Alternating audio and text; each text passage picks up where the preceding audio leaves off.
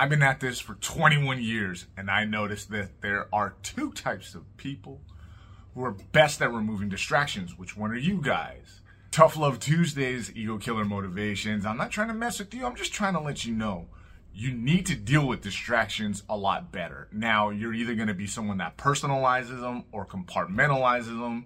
Over the weekend right here, it's Super Bowl weekend in America. That's a huge deal. Over 100 to 60 million of you are going to be watching this one football game. Most of you probably don't care about football, but that fanfare's got you locked in. And over the weekend, the starting quarterback, Chiefs, Mahomes, his dad, caught up in yet another DUI. And one of the first things I heard people talking about was, how is that man supposed to perform knowing that his pops is hurting back home? Now, it's Super Bowl week. Most of the stories that come out are the result of some digging. Somebody had to go to that man's hometown and find out some dirt on him. They're reporting it now. I think it's kind of despicable. It's fodder for people to talk about, but it does unearth one very real question about the nature of that dude, championship mindset, and you all being high-level performers that you are, and distractions. When we talk to you about DUIs, at least in Cali, you get one DUI, and they try to put you underneath the jail just for that one DUI. And yeah, it's a severe offense, but common folks make this severe offense, and you don't just get a slap on the wrist. They give you that big old fine. They throw you away in the clink for about 5 days, do that community service, and make you feel really, really under. They take your license. You got to use Uber now. And the reason they mess with your lifestyle is because if you're kind of like middle class or working class, you have to change your whole life. So they throw the book at you, making you change your whole life because they don't want you doing it again. You get 3, it means you have a problem. In fact, if you have 1, it means you have a problem and it's worth looking at. I'm just being honest. So it's clear that they have a really high performer who has a problem close by that he can't solve because it ain't his deal. It's his daddy's. You care about someone and then still have to lock in and perform at the highest level. I'm going to tell you how. You're going to compartmentalize or you're going to personalize that. All right? Which one are you? Do you store it and then toss it away? Or do you bring it to the forefront so everybody can see, you dial in with your chest out and you run through that mess? Which one are you? Let me know in the comments right there. I have a lot of experience with both these types of folks.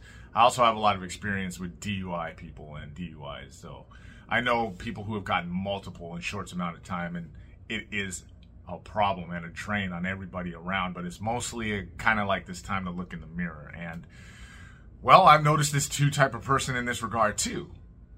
Personalizers. You guys tend to be the more resilient or tougher of those I'm talking about, because you take whatever static is going on in your daily life and you use it as do-it fluid fuel to motivate you to push through, to get ahead. Remembering that resiliency is a skill that you can learn. Resiliency is a skill, like how to execute the perfect overhead snatch. It is a skill, like how to do a perfect 45-degree miter joint or put together the perfect fit if you're on a first date or something like that. Resiliency is something you can learn over time with practice. And personalizers, you take distractions and you allow them to fuel your next engagement. Inside teaches you this repeatable offense shouldn't happen again. And those distractions become a means for you to get away from the source of those distractions. It's essentially, you're better at your intrinsic drive. That's a fancy way of saying you take stuff to heart, but not too closely.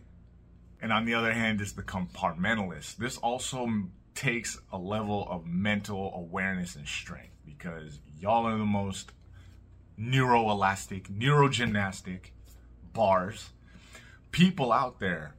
Taking a distraction or a series of them, putting them over in some corner of the crevices of your pink matter, your brain, and then still continuing forward. The difference with that, I noticed with you guys over the years, is that that never really goes away. You're still able to be distracted. And for those of you who are compartmentalists, I think there's a level of escapism there. And escapism is not the business, because getting to the source of whatever is distracting you or why you're distracted at all never becomes the focus. So does this mean you're going to end up being the quarterback of some high-level NFL team? I've met a lot of quarterbacks in my day, and that position's really, really hard. And no, you don't have to be 6'4", 250. I met a lot of great quarterbacks out of like 5'9", but you're probably not going to be a quarterback, right? Doesn't mean your distractions don't hang you up. So make sure that you guys personalize the event. And if you are going to compartmentalize, revisit later on, figure out where the source of it is, and get rid of it. That is, of course, if the source of it isn't like your puppy or your kitten or something like that. You might want to find another way to kind of build up resiliency in that way. Which one are you? Let me know in the comments right there. And until the next one, stay all the way up.